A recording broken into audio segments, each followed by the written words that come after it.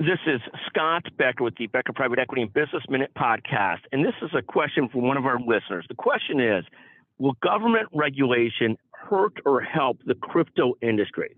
So I'm a believer at the end of the day that regulation is going to be needed to, in the long term, stabilize and solidify the crypto industry.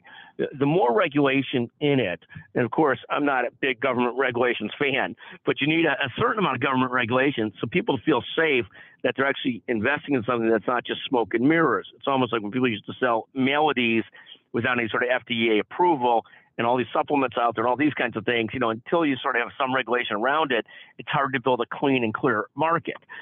In crypto, I think that's needed. I think especially as you've seen this blow up in, FTX, this blow up in Binance, people are very concerned to put a ton of money in crypto until they feel like there's more than smoke and mirrors. There's somebody actually watching the ship and things like that.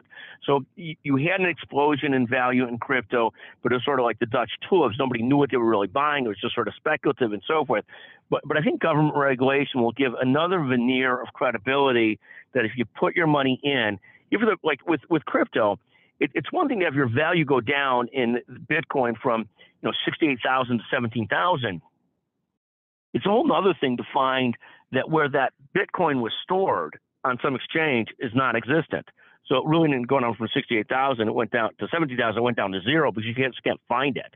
And so I think at the end of the day, people are going to need this kind of government regulation to feel confident putting significant amounts of money into it. Because if not, you're gambling both on the value of the Bitcoin, but you're also gambling that the exchanges will be there and the money will actually be in a place where you have it. It's almost like at the end of the day, banks needed insurance, so banks wouldn't end up collapsing like they did in the 30s. So we ended up with the FDIC and so forth.